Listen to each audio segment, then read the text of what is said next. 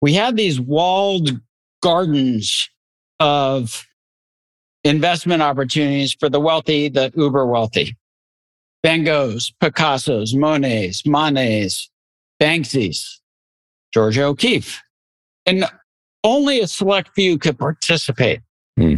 What technology and fractionalization of ownership has done for the rest of us is it has knocked these walls down in a way that you no longer have to have $1 million or $5 million or $50 million to participate in ownership of one of these cultural assets. This bucket of quote unquote cultural assets, it sort of started with Michael Jordan sneakers. But is art any different? Is an antique automobile any different? Is a baseball card any different? Is a watch any different? These are real assets. These are things you can see and touch. It's not a security. Yeah. In the traditional sense, it's not ownership in a company. People like to say, well, a Bitcoin isn't going to produce anything. And so therefore you can't understand its intrinsic value, which like I kind of agree with, by the way, but it doesn't eliminate my confidence in it or belief in it as a better form of currency. With a Picasso, to me, the intrinsic value is the beauty I find in it. And if it's hanging on my wall, the ability to walk by and look at it and smile or study it. But it's not going to produce any money. Yeah. Until I sell it. Yeah. Same thing with Michael Jordan sneakers. Yeah. Or a bottle of fine wine. Unless, of course, you cork it. Yeah. And or drink it.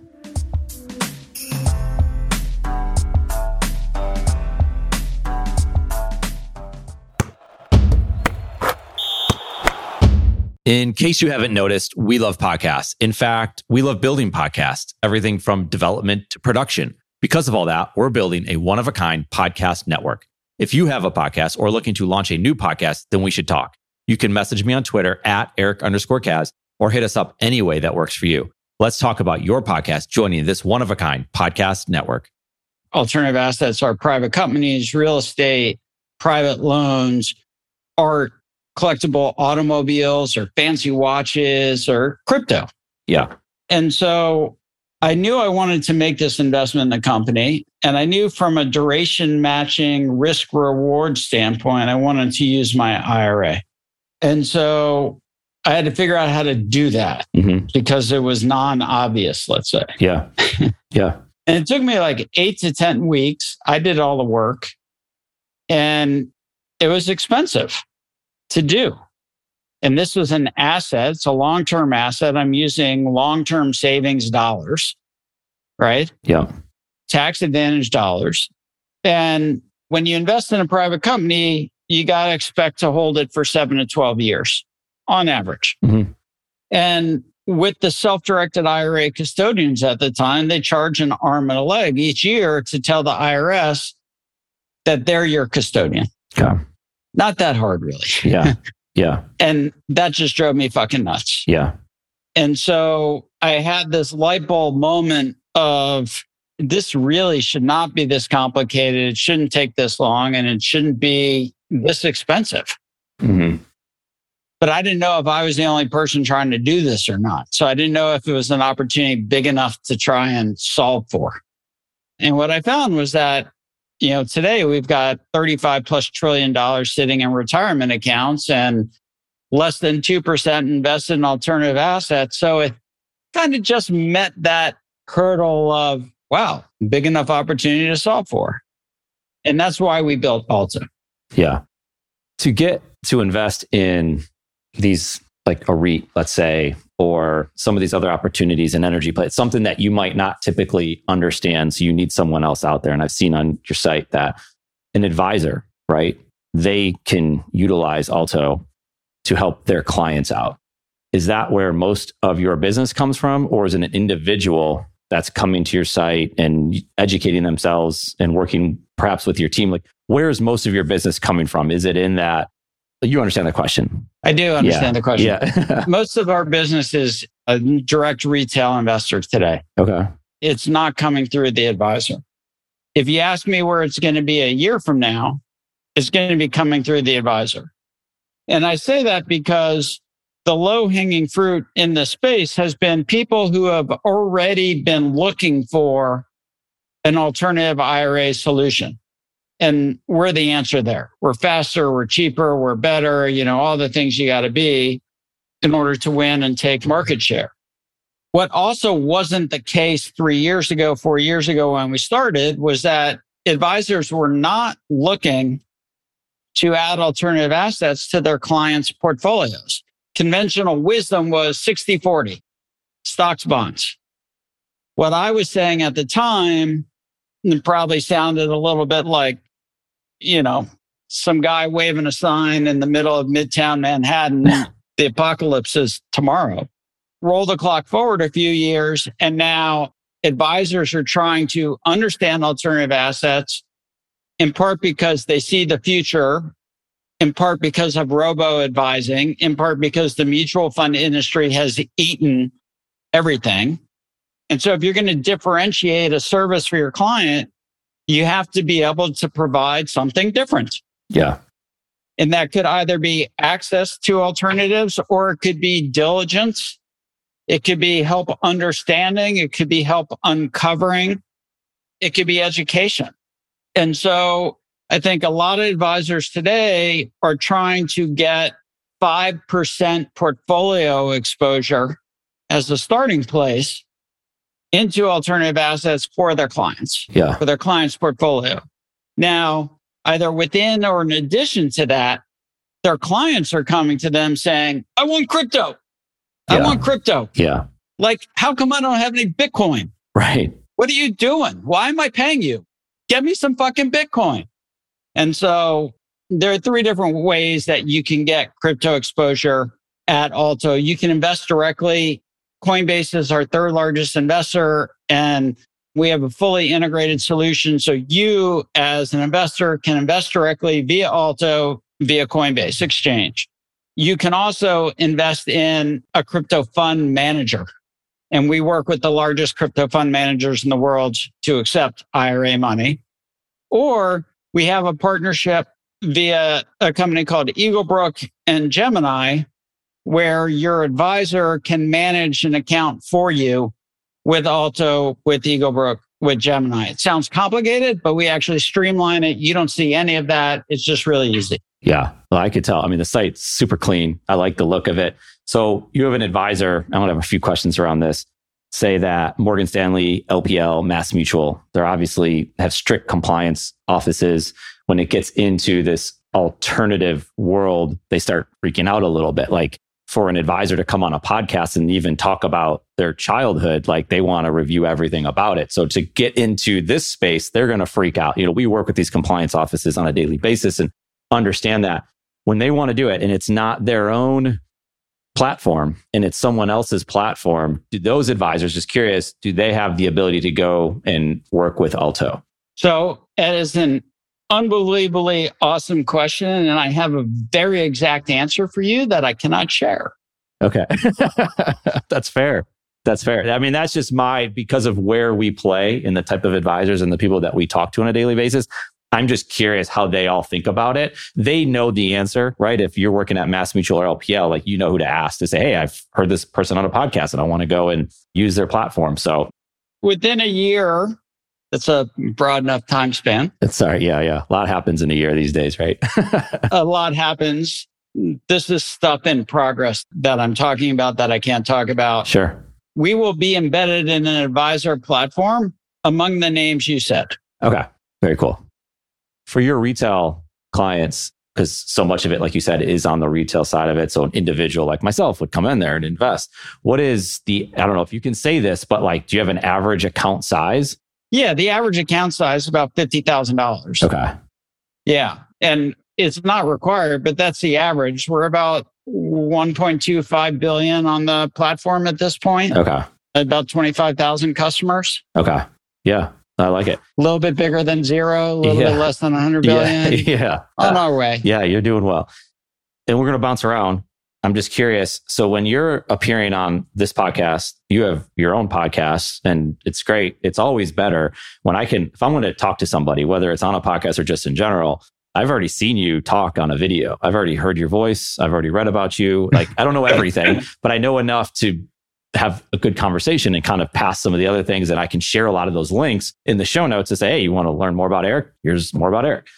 Do you believe, I'm getting more questions, do you believe people are finding out about Alto as a result of you being on the podcast? We'll start there. I think people are finding out about Alto as a result of me being on your podcast. Okay. And other people's podcasts. The podcast that you're referring to is called The All Together Show. Yep. And I do it because I love talking to people. I love talking to interesting people. And hopefully in our conversation, and I think I have a similar demeanor and approach that you have, which is we're having a conversation. I'm interested in you. I want to know about you and how you kind of got to where you are and why you're the way you are. And so, for example, we launched the podcast yesterday with Jay Clayton, the former SEC commissioner. And he has really interesting background. Yes, he has a lot to say and a lot of important stuff to say, having been the SEC commissioner. And I want people to hear that and be able to benefit from that. But I think Jay is just an interesting guy. And similarly, I did a show yesterday. It'll be published in a few weeks with one of the board members of Mass Mutual, a guy by the name of Bill Spitz, who ran Vanderbilt's endowment for many, many years, was one of the early leaders in building a portfolio of alternative assets, not so much the public stuff. And so when you think about the endowments, the pension funds, the institutions that led the charge into alternatives, certainly everybody talks about Yale, but Bill and Vanderbilt were right there, the folks at Stanford and Harvard, et cetera. And to get his perspective, which really, it spans 40 years. Yeah. Right? Like, that's a different set of experiences and understanding that you and I have, and very different from the generations below us. And by the way, I don't mean to throw you into my age. It's all right. You got a lot more hair than I do. But I do the podcast because I love doing the podcast, and hopefully people learn from the people I'm talking to. So that's why I do it. But when I go on your show and when I go on other shows, then hopefully I come off like a decent human being and people feel like they can work with Alto, or at least give Alto a chance. Yeah. Does the three letters ROI ever enter your mind when you're doing a podcast like this? And you're obviously spending your time doing this. You could be doing a lot of other things right now. And obviously, we have a content production company. We help people create their podcasts because I see the benefits. I see the power of it. And it's not just about the money. It's a lot of the things that you're talking about. Like, I use the word introspection. You're curious about somebody. You want to learn about something. I want to learn about alternate investments. Who else am I going to talk to, right? There's only so many people that you might even have the ability to talk to. And chances are, if I called you on the phone or sent you an email, we're not talking right now. The only reason we're talking right now is because you all reached out to us to be on the podcast, right? There's leverage in, I get to have these amazing conversations, but going back to that, ROI does that enter your mind when you're doing this? Not in the traditional financial sense of, I pay someone $100 to get me on a show.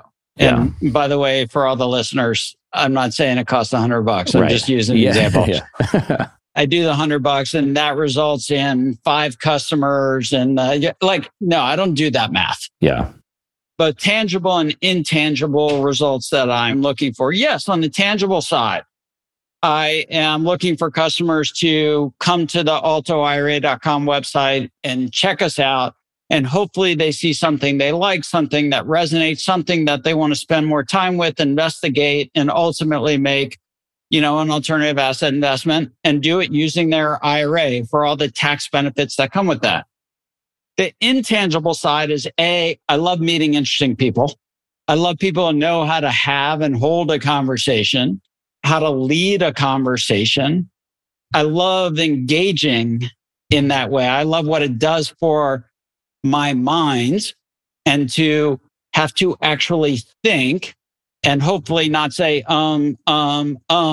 every other 3 seconds. So that, of course, is something that I feel like keeps me engaged in growing the business. It keeps me engaged in my thought. It challenges me every day to rethink what it is we're doing and how we're doing it.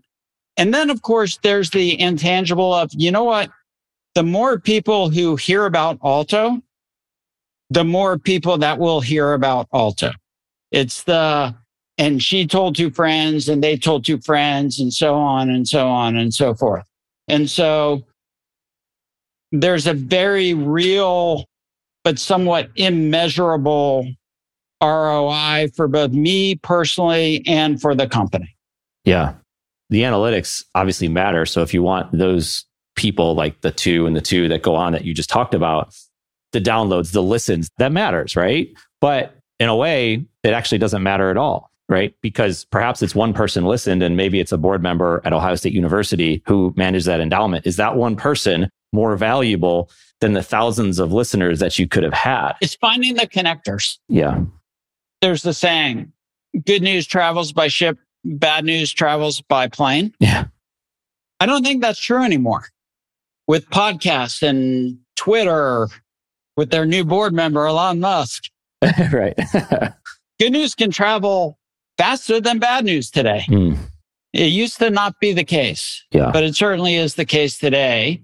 The very worst is that they travel at the same speed. Yeah. And I think that's a good thing. Yeah. You mentioned on a podcast that you're on, you talk about long-term growth. And you're not talking. You watch my podcast? I did. What's wrong with you? Well, this is the one I actually listened to, this one where I picked this one up from. And you talked about, that's funny. You talked about 2030, not 2022, not 2023. Yes. But at the same time, you have a ton of energy. You're building a business. Like, you want to get these wins that you're talking about. You want to see progress. So it's hard, right? And like, I go through that in the insurance business where I was. It was very transaction oriented, even though the process of selling, say, a life insurance policy at the very basic level could take 6 weeks is the minimum, but it's still a transaction. What have you done for me lately? How much business did you close this month?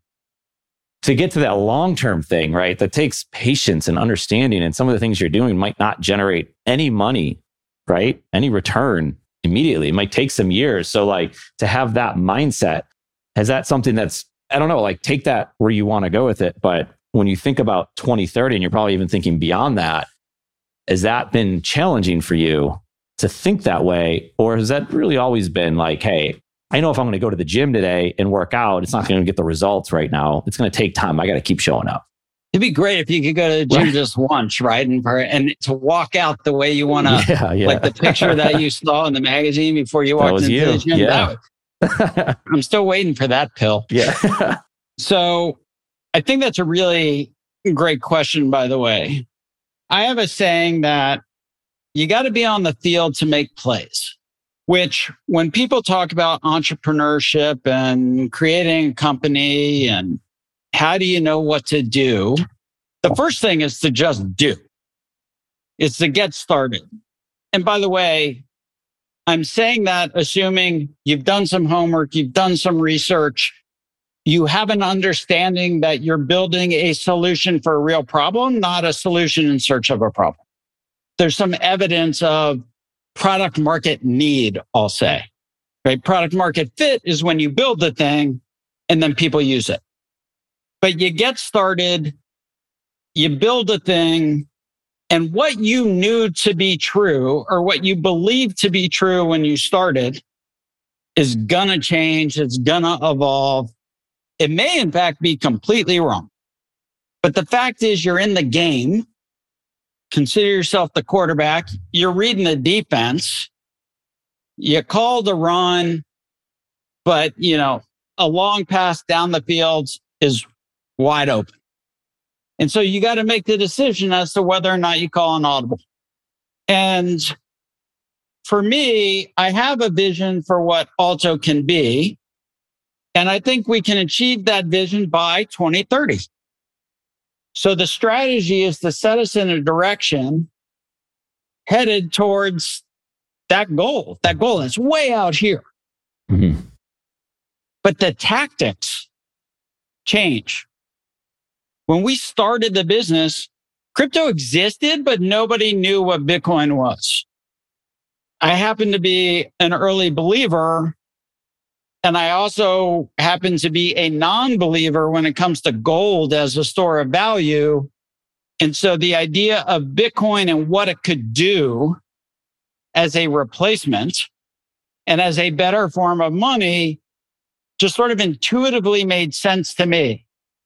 I'm sure that's kind of crazy, but just for whatever reason, my constitution, Bitcoin made intuitive sense to me.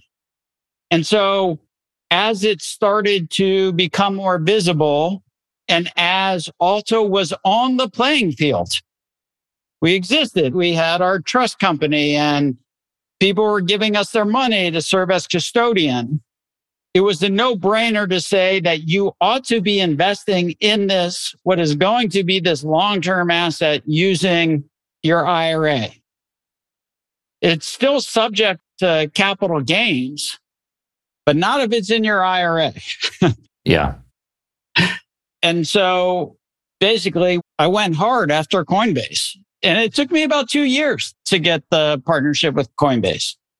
But that's just an example of where that sort of activity was not something that was originally planned, but it pays for a lot of stuff.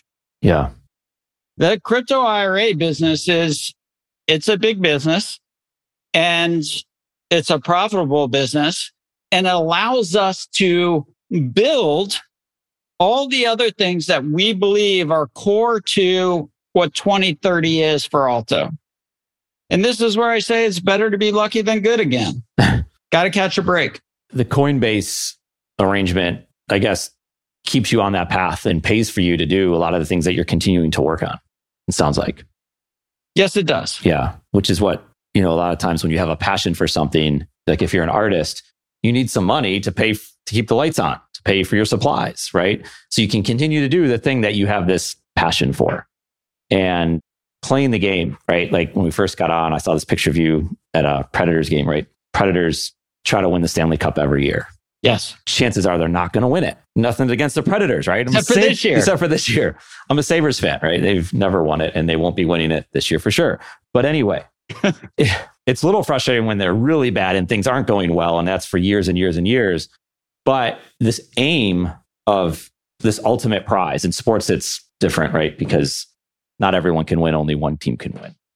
When you get to 2030, if things maybe haven't hit, or maybe your 2030 date had to change because another pandemic comes, or there's a new current, right? All these different things come about. It sounds to me like you have this aim of 2030. The game's going to start. The game plan is going to change throughout because it just has to, because you just didn't know, like a football game, right? The weather, all of a sudden it starts snowing and you didn't expect it anyway, or your team just is playing lights out. What happens at that point, and you can't foresee the future, but a lot of what you're talking about here is vision. How are you managing that to think that, because maybe that 2030 vision, I don't know if it came pre-pandemic, but how do you look at that when you come to the end of it and say, well, maybe we didn't win the Stanley Cup this year, but does that mean that the season was a completely lost cause? I doubt it, but what do you think? I think the answer is maybe a little bit different than the question. I don't think 2030 changes. I think what happens is that in 2025, I start talking about 2040. Yeah. And it's going to be based on what happened between today and 2025. And I can tell you that we shipped a really important piece of technology last week. And we created a new sandbox and we have a new set of APIs and we share that with our first beta partner, Sandbox Access. And I sent an email to the team saying that last Friday was a huge day in Alto's history. It's the first step to 2030. First meaningful technology leap forward step towards Alto 2030. We have been building, everything on Alto has worked on what's called a monolithic platform, which is, I like to call it the Death Star, right? Which is the Death Star takes a hit anywhere and the whole thing just blows up. Well, it's really hard to code and to iterate and to do new features and products and releases if you make a mistake on this one thing that has nothing to do with something on the entire other side, but the whole thing just stops working. That's not a good way to move forward. And so this technology was this first step in our migration to what's referred to as a service-oriented architecture, which basically means you can iterate and develop and build continuously on different products and features in parallel simultaneously. And even if you totally fuck something up over here, the stuff on the other side is unaffected. And so that's the first major shift for us in terms of achieving what we believe to be the vision for 2030.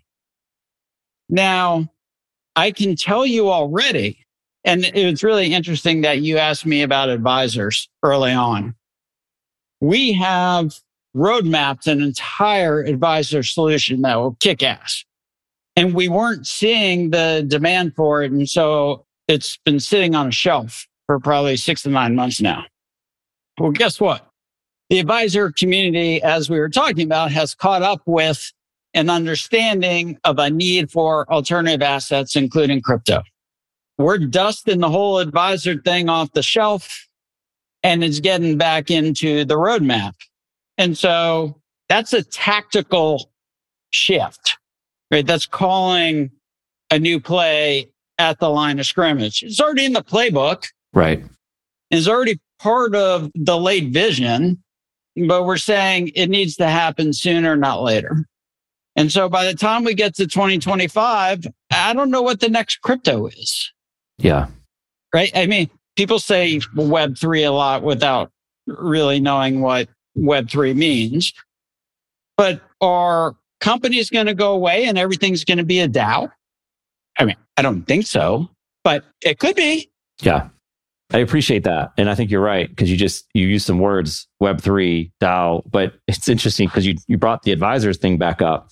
It's different. Well, there's two main things I see is like media and tech, like the coding that you're talking about. You're participating in all of it, which I love. And then these advisors, so if we're in the insurance business and all of a sudden we're starting to create content, which we did, started blogging, and then we all of a sudden have a podcast. People in the insurance space looked at us like, why? What are you doing? You can't do that. That's not allowed. Or like, that's stupid. It's like doctors and lawyers advertising. Right. And we thought, well, maybe they would hop on board with it. Well, no, these are the people that would never have an iPhone, right? I'll never own an iPhone until everyone did, but maybe they were the laggard community. And that's fine. Like you said, you had to put it on a shelf and then you maybe dust it off. They're coming around to the idea of investing and using an alto and doing these alternate investments. And that's starting to happen. So you're seeing that thing play out. This is the constant change, but it's just interesting because I've seen the same experience in a different way to say, why would a life insurance agent, why would a financial advisor even have a podcast? Why would they create any sort of content? Why wouldn't they just cold call everybody or form relationships with business owners and sell them their services or products, whatever? It's fascinating though, because I've seen it where crypto comes up in a conversation, or why would anyone invest in a pair of sneakers that Michael Jordan wore, right? Cultural assets, we call them. Yeah. And now people are still questioning it, right? But they're also coming on board with it as well. Do they question baseball cards? Do they question the Babe Ruth baseball card? I mean, probably not, because that's what they were used to. But I bet you their parents did. Picasso, Van Gogh? Right. But that was something that they were used to because society had agreed that this had a value. So you had 100% of everybody was all in on that. Go ahead. I have a slightly different take. I agree with you, by the way, but I have a slightly different take, which is that we have these walled gardens of investment opportunities for the wealthy, the uber wealthy. Van Goghs, Picassos, Monets, Manets, Banksys, Georgia O'Keeffe. And only a select few could participate. What technology and fractionalization of ownership has done for the rest of us is it has knocked these walls down. in a way that you no longer have to have $1 million or $5 million or $50 million to participate in ownership of one of these cultural assets. This bucket of quote unquote cultural assets, it sort of started with Michael Jordan sneakers. But is art any different? Is an antique automobile any different? Is a baseball card any different? Is a watch any different? These are real assets. These are things you can see and touch. It's not a security. Yeah. In the traditional sense, it's not ownership in a company. People like to say, well, a Bitcoin isn't going to produce anything. And so therefore you can't understand its intrinsic value, which like I kind of agree with, by the way, but it doesn't eliminate my confidence in it or belief in it as a better form of currency. With a Picasso, to me, the intrinsic value is the beauty I find in it. And if it's hanging on my wall, the ability to walk by and look at it and smile or study it. But it's not going to produce any money. Yeah. Until I sell it. Yeah. Same thing with Michael Jordan sneakers. Yeah. Or a bottle of fine wine. Unless, of course, you cork it. Yeah. And or drink it. Yeah. I'm glad you brought that up because I agree with that. And you said fractionalized, and you're hearing that a lot, right? Because you look at the price of Bitcoin or you look at how many people can own. Like there was a time when only one person could have that pair of sneakers. Well, now we could all buy, you and I could both buy shares in it along with many other people and whatever other thing that we want to do. And it's fascinating too, because I see my own kids. I see my daughter pulling up these sneakers online and then she's fascinated by them and she wants to learn about them and she studies them and she goes to these marketplaces and she's reading about them and she's sharing this.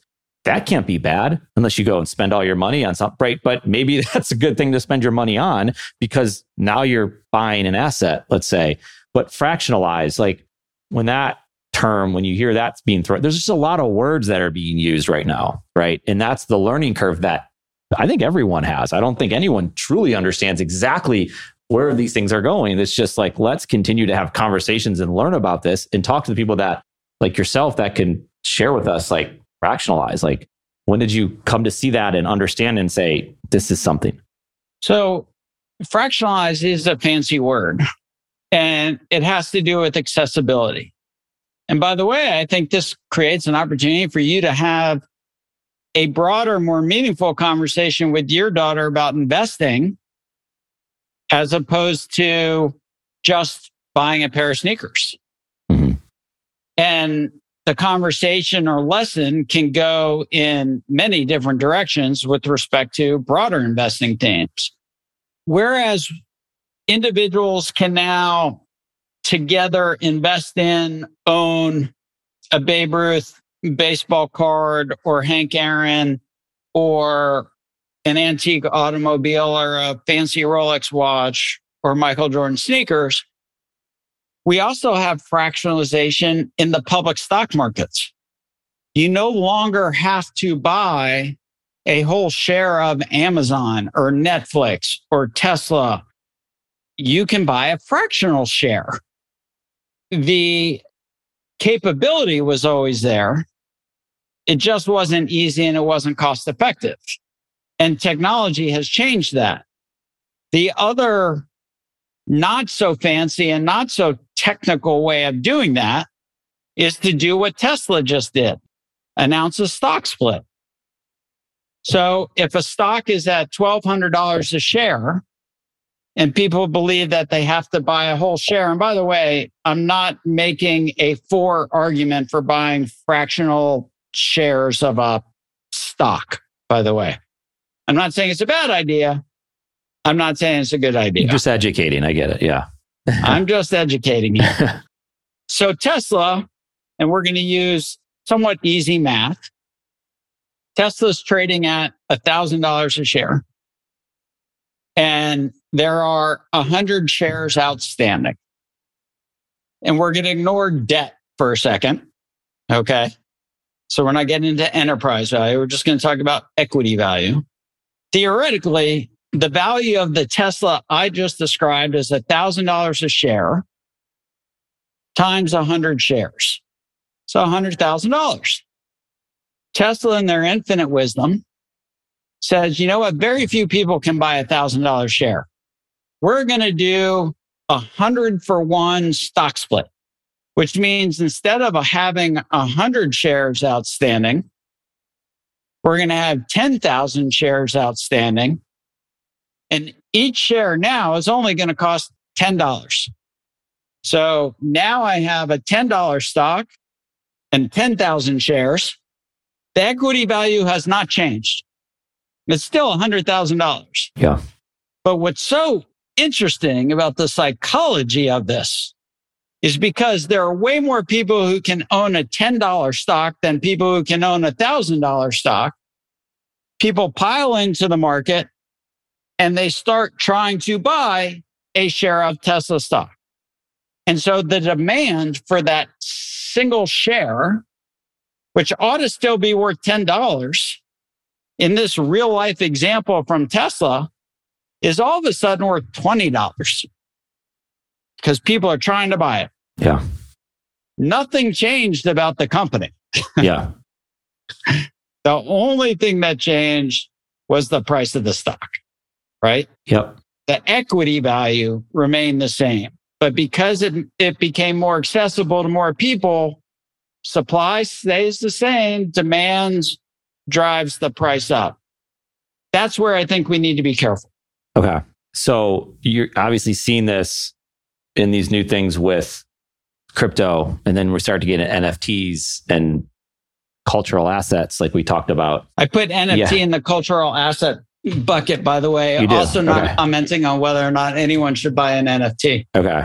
So I would imagine then, well, I just brought up that word and we go that direction. If we want to buy an NFT, we're not using Alto at this time for that. Is there any sort of connection with that? Does OpenSea? Sure. Okay. Yes. But so we're at a stage and size now where we have to diligence all the legal ramifications of everything that's happening in the crypto space in terms of staking and NFTs and what it means for the retail IRA investor and what happens downstream. And so it is very much on the near term roadmap. I can't tell you exactly when it's going to launch. Fair. Mainstream. So that's kind of the direction this is going when you have these conversations and people can understand, well, if I want to buy shares in Tesla, like, how do I understand it? How do I do it? Well, it's pretty easy. If you get a TD Ameritrade account, a Charles Schwab account, you can go and buy the stocks. Right? It's still, there's some complexity to it, but not as much as you would have with some of these alternate assets, which is why you're out here educating people, have the system, have the coding behind it to like make this thing work so I can get on there and I can handle this thing because I might not understand it as much as you do. When does this, because when you talk about crypto and you're using Coinbase and all these different things that are out there, it gets complicated. When do you think, you talk a lot about vision, when do you think this is more mainstream where it's never going to be for everybody, but it's way more for the masses than it ever was? So let's put this into perspective. I think in total in the world right now, I think we only have something like 600,000 NFTs, maybe. I'm going to mess up my numbers, but it's like 600,000 NFTs sitting in 450,000 different wallets. That's not a lot. Mm-mm. The NFTs are nowhere right now. Yeah. They've gotten a lot of headlines and people spent a lot of money. But, you know, you were stumbling over MetaMask, which is arguably the most popular crypto wallet. This podcast is going to be the first time a lot of your listeners have ever heard the name MetaMask. Yeah. I think within 5 years, maybe 3, not sure, anybody's guess. I think we're going to see exponential growth in the number of individuals with crypto wallets. And then the next thing that has to happen is the ability to message between wallets. The idea, by the way, that everything is anonymous is a bunch of hooey. Mm-hmm. It ain't. Like, it is all trackable. Yeah. Okay. There's way more bad stuff happening with actual physical dollars and dark money with US backed currency than there is in crypto. So you're saying, because people are concerned, and I had a podcast about this where like the security of your crypto wallet or your assets, like there's a lot of trouble there, but there's actually a lot of trouble in the current format that we're living in, correct? Is that? So I think wallet security is a huge area that requires a significant amount of attention and focus. Right. And that's going to continue to happen for years. I don't want to diminish that in any way. Sure. What I'm saying is that there are way more bad actors acting badly with more dollars in fiat currency as we know it today than in crypto. Got it. Yep. We see it. I mean, you see it on a daily basis with all the fraud that's out there. No doubt. Yeah. Yeah. But we can wrap this up. And I mean, first of all, I guess understanding where we can learn about you, your company, your podcast, all of that. Well, I think it's more interesting to learn about the company, which is altoira.com, ALTOIRA.com. And if you're interested in learning about alternative asset classes and sectors, industries, and opportunities, we have, I think, 80 plus different investment platform partners that you can discover and then research from the Alto platform, including, as we've talked about, Coinbase and crypto. And then I believe in real names. And so whether it's on Twitter or LinkedIn or wherever else on social media, I just go by Eric Satz. I know it's boring. I'm just not smart enough to come up with like some really cool handle. Yeah. Well, that's where the anonymous that you mentioned, like in your wallet, like it doesn't have to be your name. It could be your handle, like you said. They won't know who you are, but they can see the assets, the NFTs that you own. No different than if you go to some of these other asset places where you can see like what basketball shoes does this individual own, which becomes something that we get into with Web3. And we have another conversation. I got notes everywhere here and I'm fascinated by this. I know you're busy. I do. I really appreciate like the time and just the openness of this type of conversation. Like I said, if no one listens to us, I got a lot out of it. And I greatly appreciate it. Yeah. This has been a lot of fun. And like you said, I've heard your podcast. I've heard you talk to people. We just want to learn, right? You just want to have these types of conversations. So I think it's awesome when people like you who have an understanding of assets and money and finance and where we're going and vision get on and share it and not get caught up in, okay, what is this going to deliver for me? So after someone listens to this podcast, how many downloads do I get? How many people are going to go to my website and become a member, right? Or deposit money. But anyway, I do appreciate it. And thank you. Thank you. I enjoyed being here. One of my favorite things about our Sportsepreneur content platform is the opportunity to chat with amazing people in and around the world of sports. We hope you enjoyed the conversation. If you want to connect more, hit us up on Instagram at Sportsepreneur. Thank you for listening to this CADSource production, the Sportsepreneur podcast, the podcast where sports and entrepreneurship collide.